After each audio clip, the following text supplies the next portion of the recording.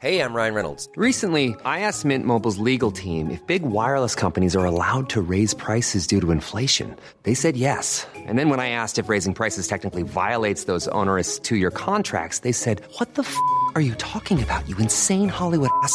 So to recap, we're cutting the price of Mint Unlimited from $30 a month to just $15 a month. Give it a try at mintmobile.com/switch. $45 up front for 3 months plus taxes and fees. Promo rate for new customers for limited time. Unlimited more than 40 gigabytes per month. Slows full terms at mintmobile.com.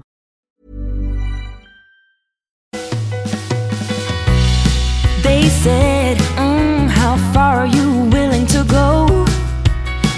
If they fucking knew what I had to show.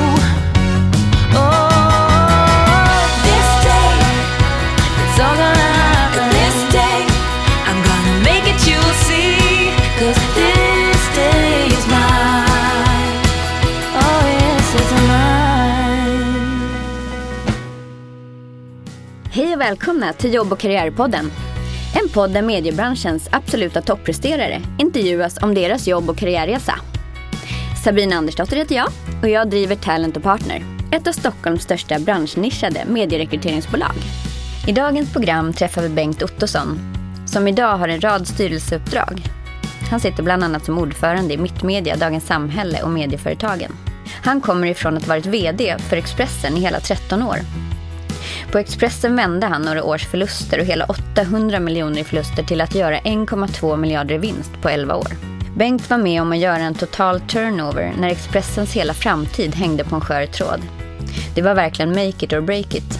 Efter ett stålbad och omfattande neddragningar och bland annat en personalminskning med nästan 200 personer vände han tillsammans med kollegorna Expressen till att bli ett riktigt lönsamt företag.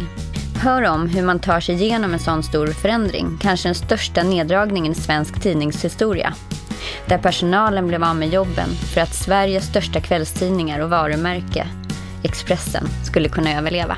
Häng med allesammans. Sådär, och med det så hälsar jag dig, Bengt Ottosson, välkommen till Jobb- och karriärpodden. Tack. Vad roligt att ha dig här. Kul att vara här. Idag styrelseordförande i massa olika uppdrag, men också har du en historia, en dinosaurie i mediebranschen, för du har jobbat inte mindre än 20 år på Expressen. Stämmer. Och av de 20 åren så hela 13 år som vd. Vilket ansvarsfullt uppdrag. Och roligt. Och roligt. Det ska vi komma fram till ännu lite längre fram i podden. Men för de som lyssnar så tänkte jag att vi börjar med att höra lite vem du är och hur du är uppväxt. Och vi drar det tillbaka. Vem är du? Ja, det är en bra fråga. Jag funderar också på det fortfarande. Nej, men jag har växt upp i Stockholm och bott i Stockholm i stort sett hela mitt liv. Har någon av mamma och pappa påverkat liksom dina karriärval eller varit en drivkraft i det du har åstadkommit? Ja, det har de säkert gjort. Det har varit på något sätt... Min pappa var civilingenjör och väldigt liksom, strukturerad och fokuserad på sitt jobb och på att utveckla de delarna som var viktiga för honom i det sammanhanget. Och min mamma var mer en konstnärssjäl. Hon var väldigt duktig musikalisk, spelade piano väldigt bra och hade ett brinnande intresse för musik och ord, kan man säga. Hon tyckte om att skriva och så. En talang som hon nog hade önskat att hon hade utvecklat mer.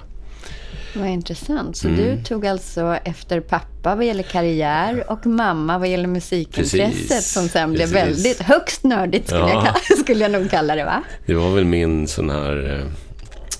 Hur väljer man vad man gör i livet på något sätt? Och jag kanske var lite för beroende av trygghet för att välja en musikalisk inriktning. Och så kanske jag insåg att jag inte var riktigt tillräckligt begåvad också. Mer intresserad än begåvad alltså?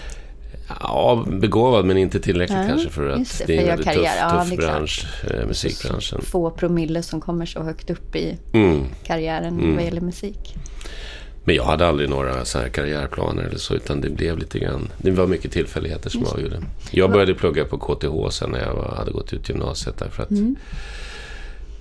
delvis kanske påverkad av min pappa då, men också för att då hade man startat en linje som hette industriell ekonomi och organisation, som kändes som att man kunde gå på KTH utan att behöva vara jättetekniskt intresserad. Precis, ja. Utan mer liksom ekonomi och organisation olika typer av processer och så. Så det var en väldigt bra utbildning som var väldigt... jag hade lite svårt att vänja mig vid liksom tempot där i början, så att första 2 åren så klarade jag inte så många tentor. Sen gjorde jag lumpen efter 2 år och tänkte att nu måste jag nog försöka bestämma mig här om jag ska fortsätta med det här eller inte. Och sen så kom jag fram till att jag ska nog göra det, och så hade jag träffat en tjej under tiden, så jag hade lite mer stabil livsstil. Ja. Alltså. Och mer motivation då. Och måste det bli något av det? Motivation, ja, det kan man nog säga. Första 2 åren handlade väldigt mycket om att göra roliga saker. Kanske inte i skolan då, utan vid sidan om. Men och det var också nyttigt på sitt sätt. Vad sa du? Men läshuvud hade du? Ja, i alla fall tillräckligt. Så att du kom igenom till slut? Ja, det gjorde jag. Nej, men det var ju, eftersom jag hade så mycket kvar så fick jag ju kämpa rätt hårt de sista 3 åren då, för att jag var tvungen att göra både det jag skulle göra då och det jag inte hade gjort tidigare. För att komma ikapp. Precis. Hade lumpen satt lite tempo i kroppen? Ja, eller men disciplin? kanske att jag började känna mig, jag fyllde ju 23 då när jag gjorde lumpen, så att, eller 22 fyllde jag, och då kände jag väl att, svårt att förstå nu, men jag tyckte jag kände att men nu måste jag liksom, livet är på väg bort här, så jag måste bestämma mig när jag var 22 år. Ja. Har du tänkt det någon gång till efter du var 23? Det tänker man hela tiden. Mera befogat idag än när man är 23, kanske. va? Precis. Jag är andra halvan liksom av livet. Just det. Så kan man säga. Vad var dina första jobb efter KTH och lumpen och allt? Första jobbet var på, jag hade ju haft tillfälliga jobb, så här sommarjobb och extra jobb och så. Men första riktiga jobbet, om man säger, var på en branschorganisation för byggindustrin som heter Byggentreprenörerna. Där jag jobbade med utredningar och projekt och projektledning och så. Och det var väldigt bra. Det låg framförallt väldigt bra, för jag bodde på Riddargatan och det här var på Narvavägen, så att jag kunde gå till jobbet. Och under den här tiden som jag jobbade fick jag och min dåvarande fru tvillingar, så att det var ganska behändigt, fullt upp, och det var väldigt bra att ha nära till jobbet då, för då kunde man springa lite emellan sådär. Men sen efter vad kan det ha varit, 4-5 år någonting, så fick jag ett erbjudande om att börja jobba på ett IT-bolag, eller det hette ju inte det på den tiden, dataföretag, datakonsultbolag. Och började jobba som managementkonsult. Jag kunde inte alls speciellt mycket om IT, men det handlade mer om att förstå företagsbehov och kunna översätta det till och verksamhet, och sen översätta det till de som sen skulle göra själva utvecklingsprocessen och så. Och sen var jag där ett antal år och det var ganska roligt och nyttigt.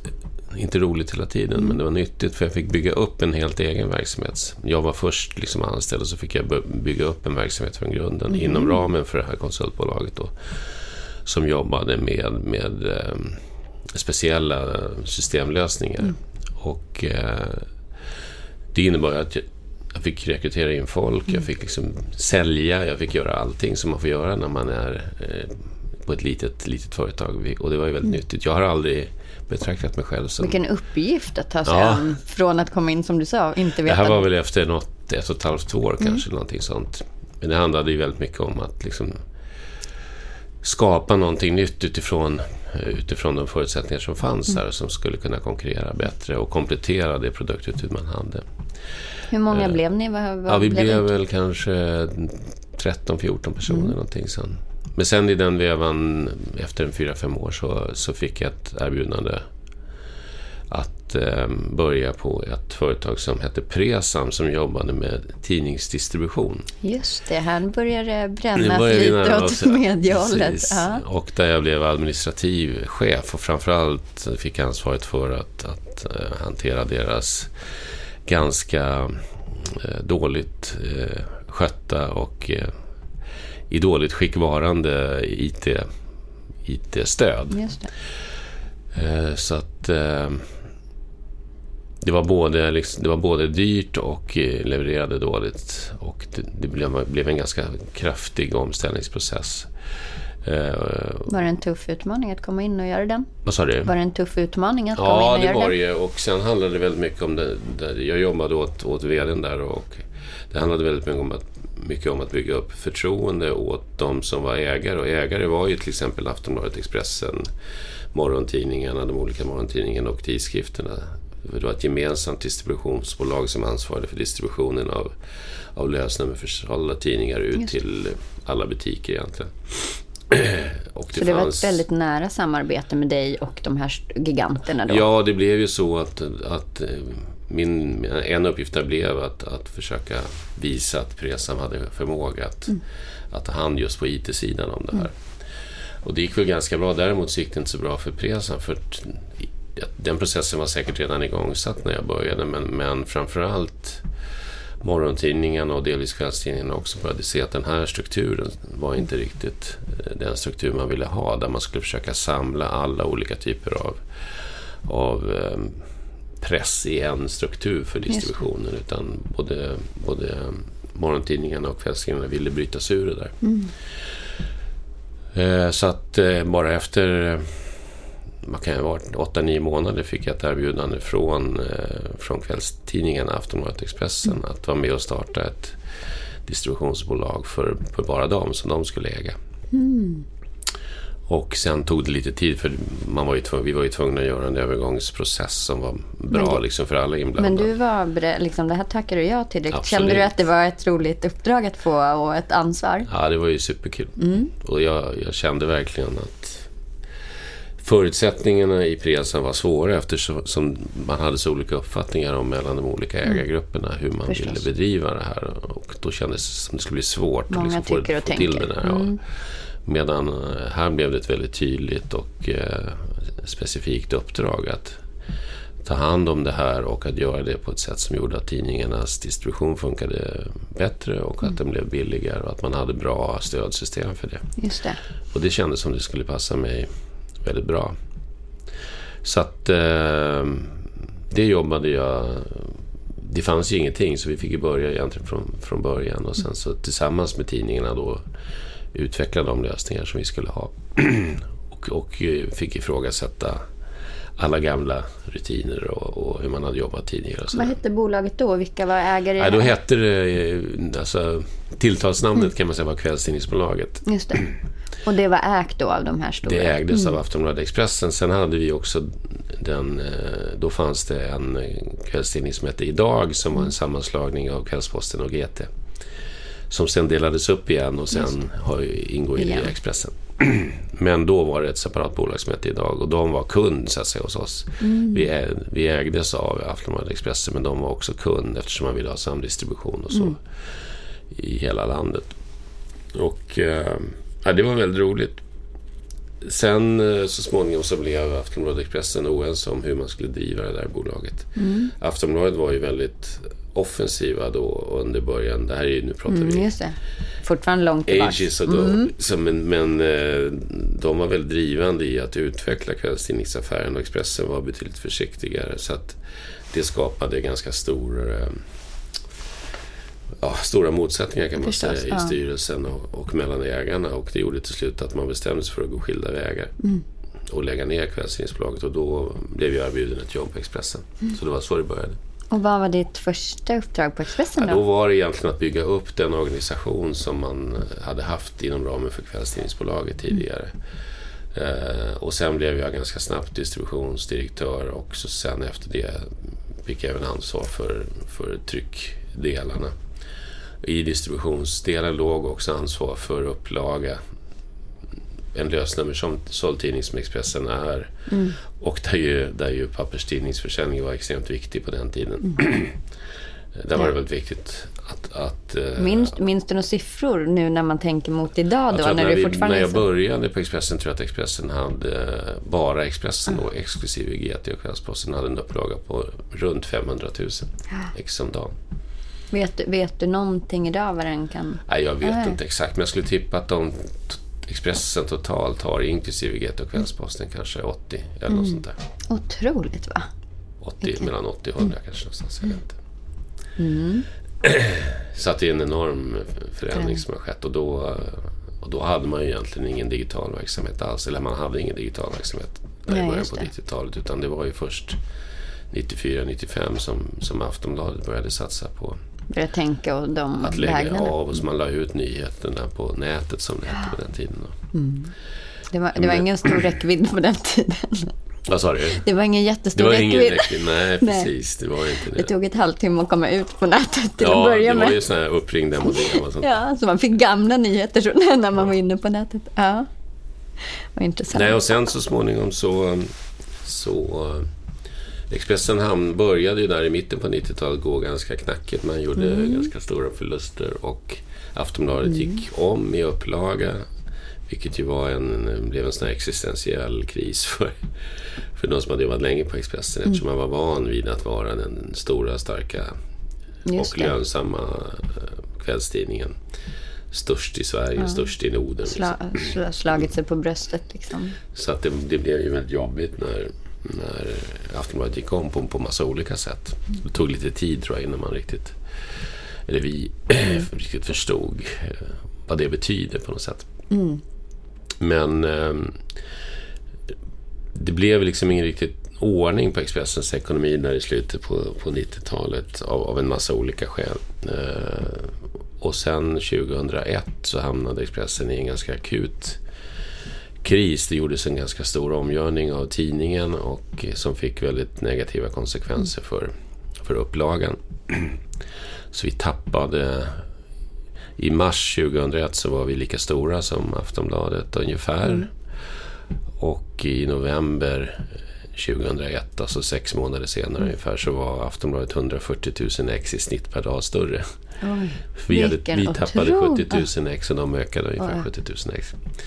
Och det fick ju konsekvenser. Dels att vi tappade så mycket innebar, eftersom vi var drygt 70% av intäkterna kom från lösnummerförsäljningen. Och tappar man då 70% av försäljningen så fick det ju otroliga konsekvenser för våra intäkter. Och samtidigt så tappade vi ju på och man tappar ju inte overheaden för det. Nej, inte så fort gör man inte det. Så att sommaren 2001 där så var vi i en riktigt svår situation, och då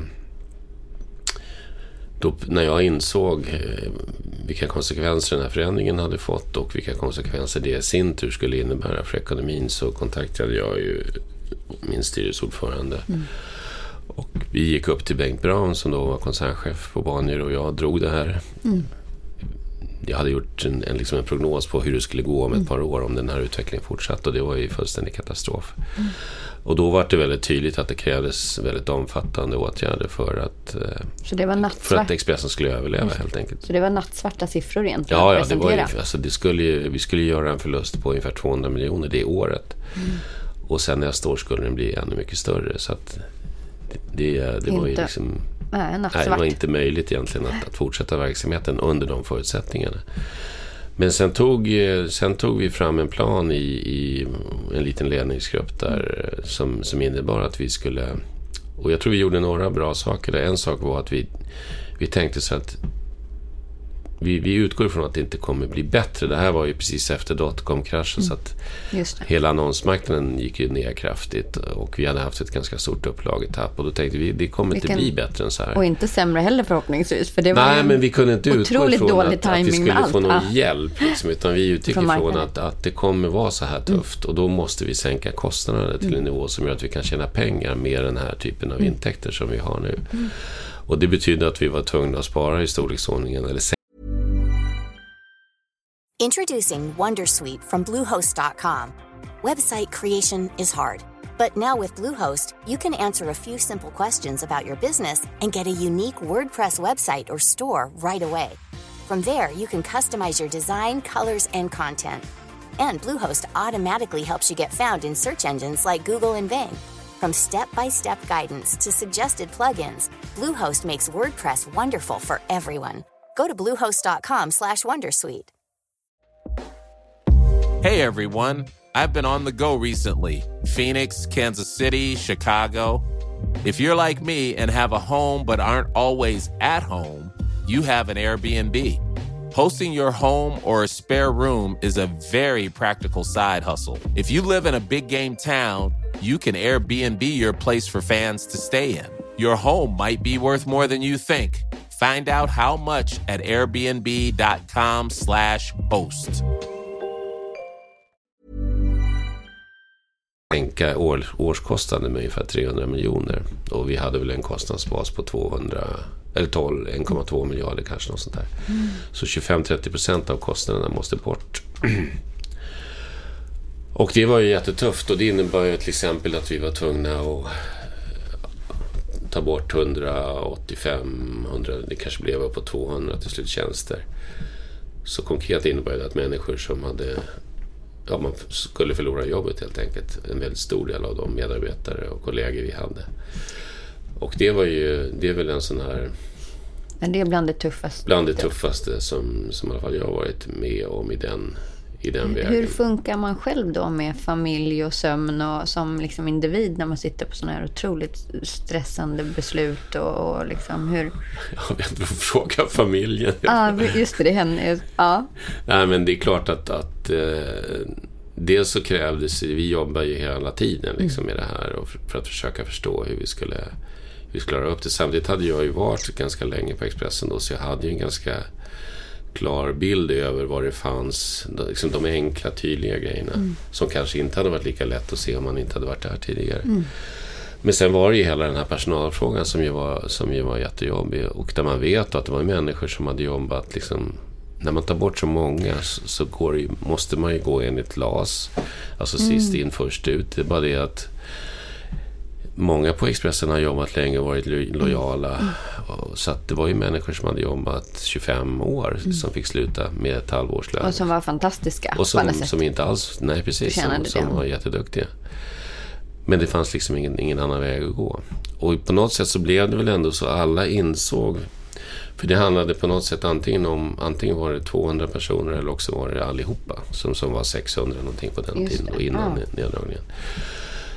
Och det på något sätt så fanns det en förståelse för situationen ändå. Fack och även hos medarbetarna att det var ett väldigt allvarligt läge, och alla ville ju att Expressen skulle överleva på något sätt, så att det blev vad intressant, det är nästan religionsläge när någon har jobbat så länge. Ja, det blev en väldig sammanhållning kring det, trots att det var många man liksom satt bredvid någon som man visste skulle vara tvungen att sluta sen.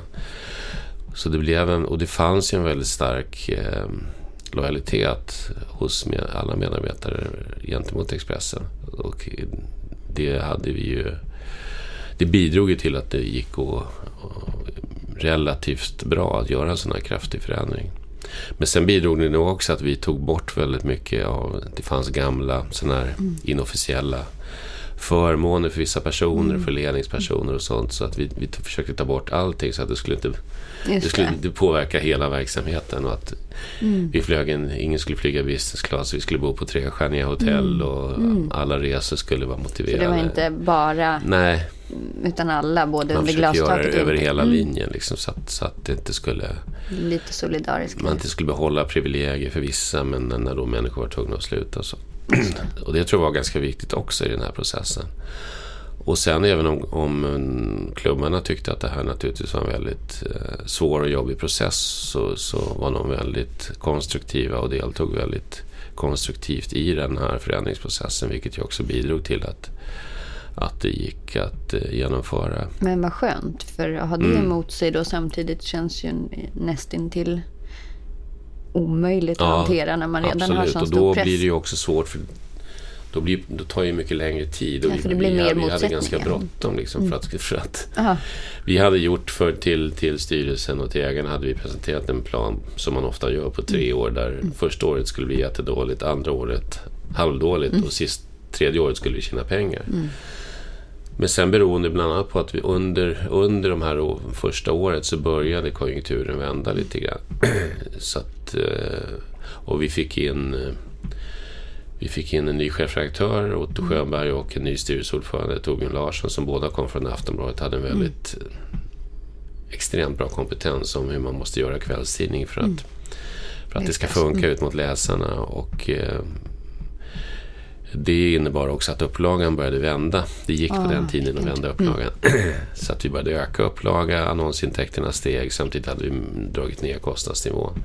Så att redan efter 2 år så började vi tjäna pengar egentligen. Vad tacksamt med tanke på att man går igenom ett stålbad både på hög nivå och över hela organisationen. Men sen tror jag också att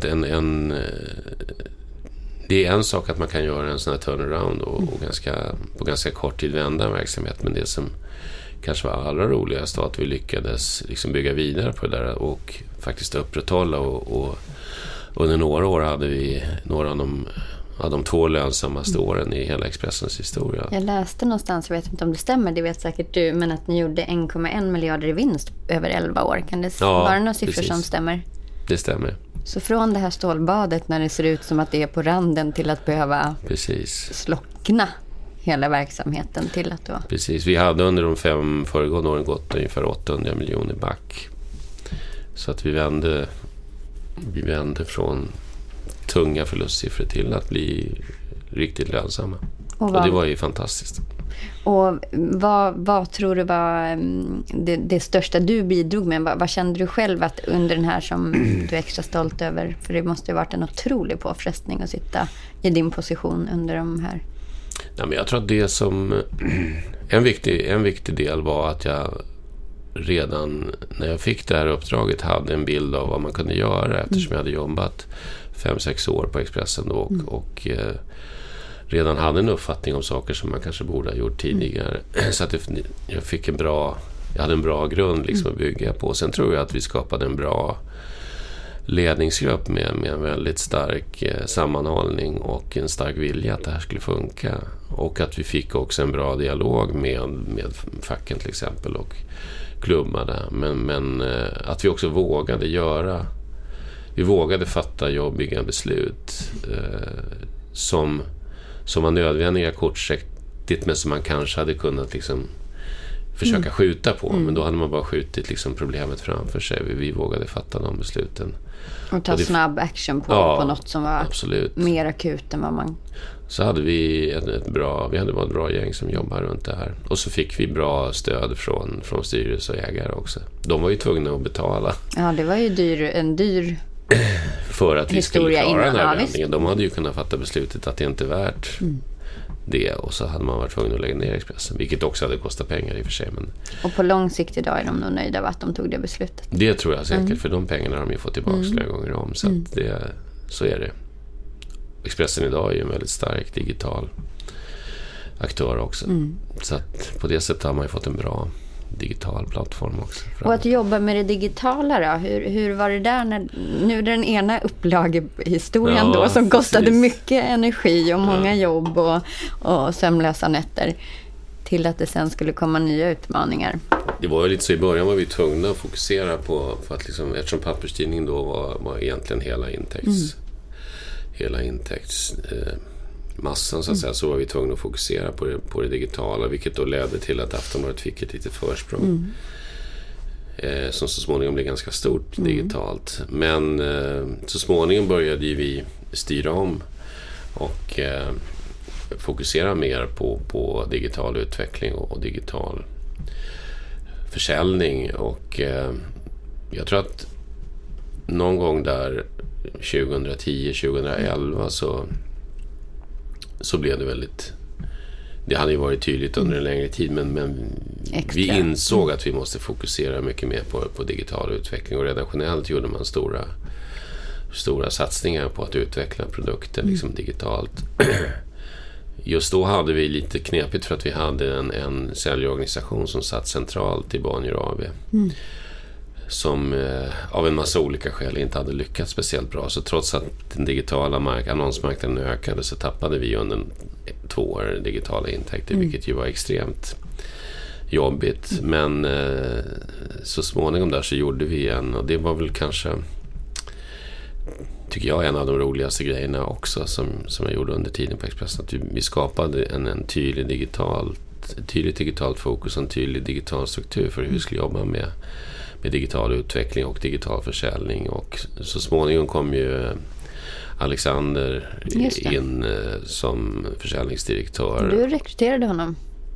Ja, det stämmer. Det stämmer bra det. Ni kom i kontakt med varandra via förstås... Jag satt ju i styrelsen på Impact. Just det. Så jag såg ju honom in action så att säga på Impact och fick en väldigt bra bild av honom både som person och som säljperson så att säga. Och såg du ledaregenskaperna redan då Även om man har avancerat till mycket högre positioner? Ja, det tycker jag att jag gjorde. Jag tyckte att jag gjorde det därför att han hade en bra inställning till sina medarbetare och en förmåga att få med sig, kanske inte alla, men de flesta av dem. Just det. Och också han var inte rädd för att fatta jobbiga beslut. Som även gällde personalen i vissa fall då, så att det vet man ju aldrig riktigt, men utan att riktigt veta så kände jag att han skulle kunna bli en väldigt bra ledare i en större roll, för att vara försäljningsdirektör på Expressen var ju en mycket större utmaning än att jobba på eller vara chef för Impact. Men sånt vet man ju aldrig i förväg. Ändå nej. Och nej, det kan man ju inte veta. Men han har ju gjort ett superbra jobb. Är du stolt över den rekryteringen? Ja, det tycker jag absolut. Jag tyckte vi hade ett väldigt bra samarbete under de åren vi jobbade ihop. Vad roligt. Vad kul att ha det med sig, att man både utvecklat sig själv och sen fått någon annan också att växa. Men det är många som vi rekryterade in där som också är kvar och vuxit. Som är kvar och som nu är i Bonnier News-ledningen. Just det. Så att det kändes som att det var ett bra flöde där. Just det, alla bidrog mycket. Ja. För att klara den här digitala utmaningen. Och en av de viktigaste grejerna som jag tror att jag bidrog med där var också att vi på ett mycket tydligare sätt skulle utmana Aftonbladet som den digitala ledaren. Vilket ju kändes då helt omöjligt, men som jag visat sig att det faktiskt går. Sen är ju marknaden mycket mer komplicerad och större. Ja, det är så intrikat hur man... Ja. Men på något sätt är det bra att ha en sån här symbol när man ska försöka utveckla någonting. Att kunna jobba mot att vi ska bli större än Aftonbladet digitalt. så den målsättningen har man ju fortsatt att jobba efter väldigt tydligt. Och det verkar ju funka bra. Och alla de här åren, vad har det bidragit till dig? Det måste ju vara jättemycket erfarenheter som du har nytta av idag när du sitter som ordförande och i verksamheter där du sitter idag och både ställer krav men också hjälper till och gör turnarounds och utvecklar och ändrar och gör förändringsarbete. Ja, men det har väl bidragit på en massa olika sätt. Alltså jag har ju lärt mig hur ett halvstort företag fungerar så att säga, i sin struktur, både med vad gäller personal och hur man ledningsfunktioner. Nu var det väl ödmjuk, halvstort. Och ägare och så. Men sen också naturligtvis personalledning, hur man leder och utvecklar personal och inte minst chefer. Som blir en väldigt viktig del i en sån här process. Men sen också har gett mig en väldigt bra kunskap och förståelse för mediemarknaden, hur den ser ut och hur den utvecklas och hur den förändras, och viktiga parametrar som liksom man måste tänka på när man ska leva i den. Just det, förändliga världen. Ja, där det finns en konkurrensutsatthet på ett helt annat sätt än det har gjort tidigare. Inte minst Expressen och Aftonbladet har ju på något sätt ändå haft en konkurrenssituation med varandra, och sen kom TV som delvis konkurrerade på annonssidan då. Men om man tittar på lokaltidningarna har ju de haft historiskt sett en extremt stark position på sin lokala marknad, både gentemot läsarna och gentemot annonsörerna. Så för dem är det ju en mycket nyare upplevelse att vara i en väldigt utsatt konkurrenssituation på det sätt som man är idag. Som alla medier är idag på olika sätt. Och du sitter ju som ordförande i Mittmedia bland annat. Precis. Men på något sätt så... Sen tror jag att jag är väldigt så här passionsdriven. På något sätt så får jag väldigt starka känslor för dem jag jobbar med. På Expressen så kändes det som nästan en kärleksrelation på något sätt till tidningen och företaget och medarbetarna. Och det blir ju en väldig drivkraft liksom, att orka med. Att jobba mycket och att hela tiden vara tillgänglig och allt det här. Och på något sätt så har jag tagit med mig det där. Det är väl som jag är antagligen, att jag är väldigt passionsdriven. Liksom, Just det. Och det kan jag känna nu också vad gäller Mittmedia.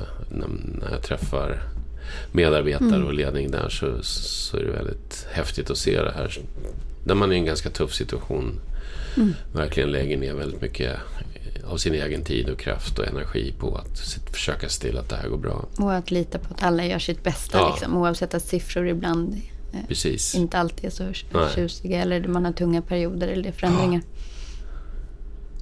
Om vi reser framåt i tiden då, nu har ju du varit med så länge så att jag har liksom sett allt hända liksom.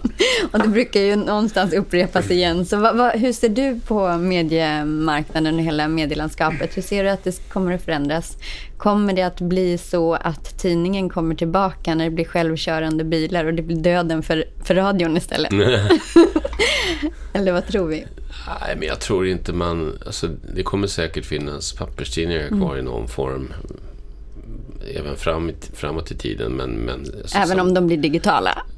Digitala papperstidningar. Alltså, jag tror att det kan finnas tidningar som kan finnas kvar även i tryckt form så att säga. Men det är klart att ska man överleva långsiktigt som nyhetsmedia eller som traditionell tidning fast i en ny värld, så måste man ha en fungerande digital affär. Annars så kommer det, tror jag, inte funka i längden. Och det är väl den omställningen som alla på något sätt är på väg. Ingen har ju riktigt facit exakt hur man ska göra och exakt hur den affärsmodellen kommer se ut, men på resan lär man sig ju också att hitta nya sätt att jobba på, nya produkter och så vidare. Det är ju intressant att se den här förändringen som Schibsted gör nu, där man i Norden lägger Blocket och Finn i samma struktur som tidningarna ligger i. Och jag vet inte om det är ett sätt att försöka bygga vidare på det här ekosystemet man har skapat, det digitala ekosystemet man har skapat, för att på bättre sätt kunna konkurrera med de stora amerikanska aktörerna. Jättarna. Precis. Ja, och med det så tackar jag så hemskt mycket för att du var här och berättade om din spännande historia. Och bara det att göra 1,1 miljarder i vinst från det här bedrövliga scenariot som du precis har berättat om måste ju ändå vara en fjäder i hatten. Och vilket otroligt jobb du har gjort och vilken cool resa. Tusen tack att du kom hit idag. Tack själv.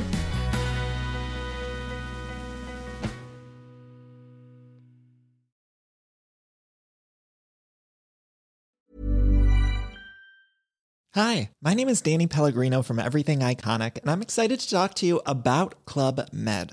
Club Med operates beach and mountain resorts and is the best all-inclusive getaway for families. They have Club Med Punta Cana, their flagship family resort, and many other options in Mexico, the Caribbean, and around the world.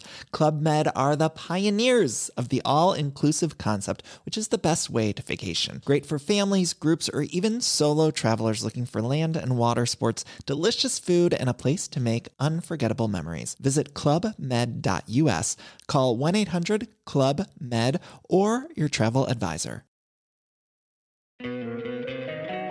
Don't you love an extra $100 in your pocket?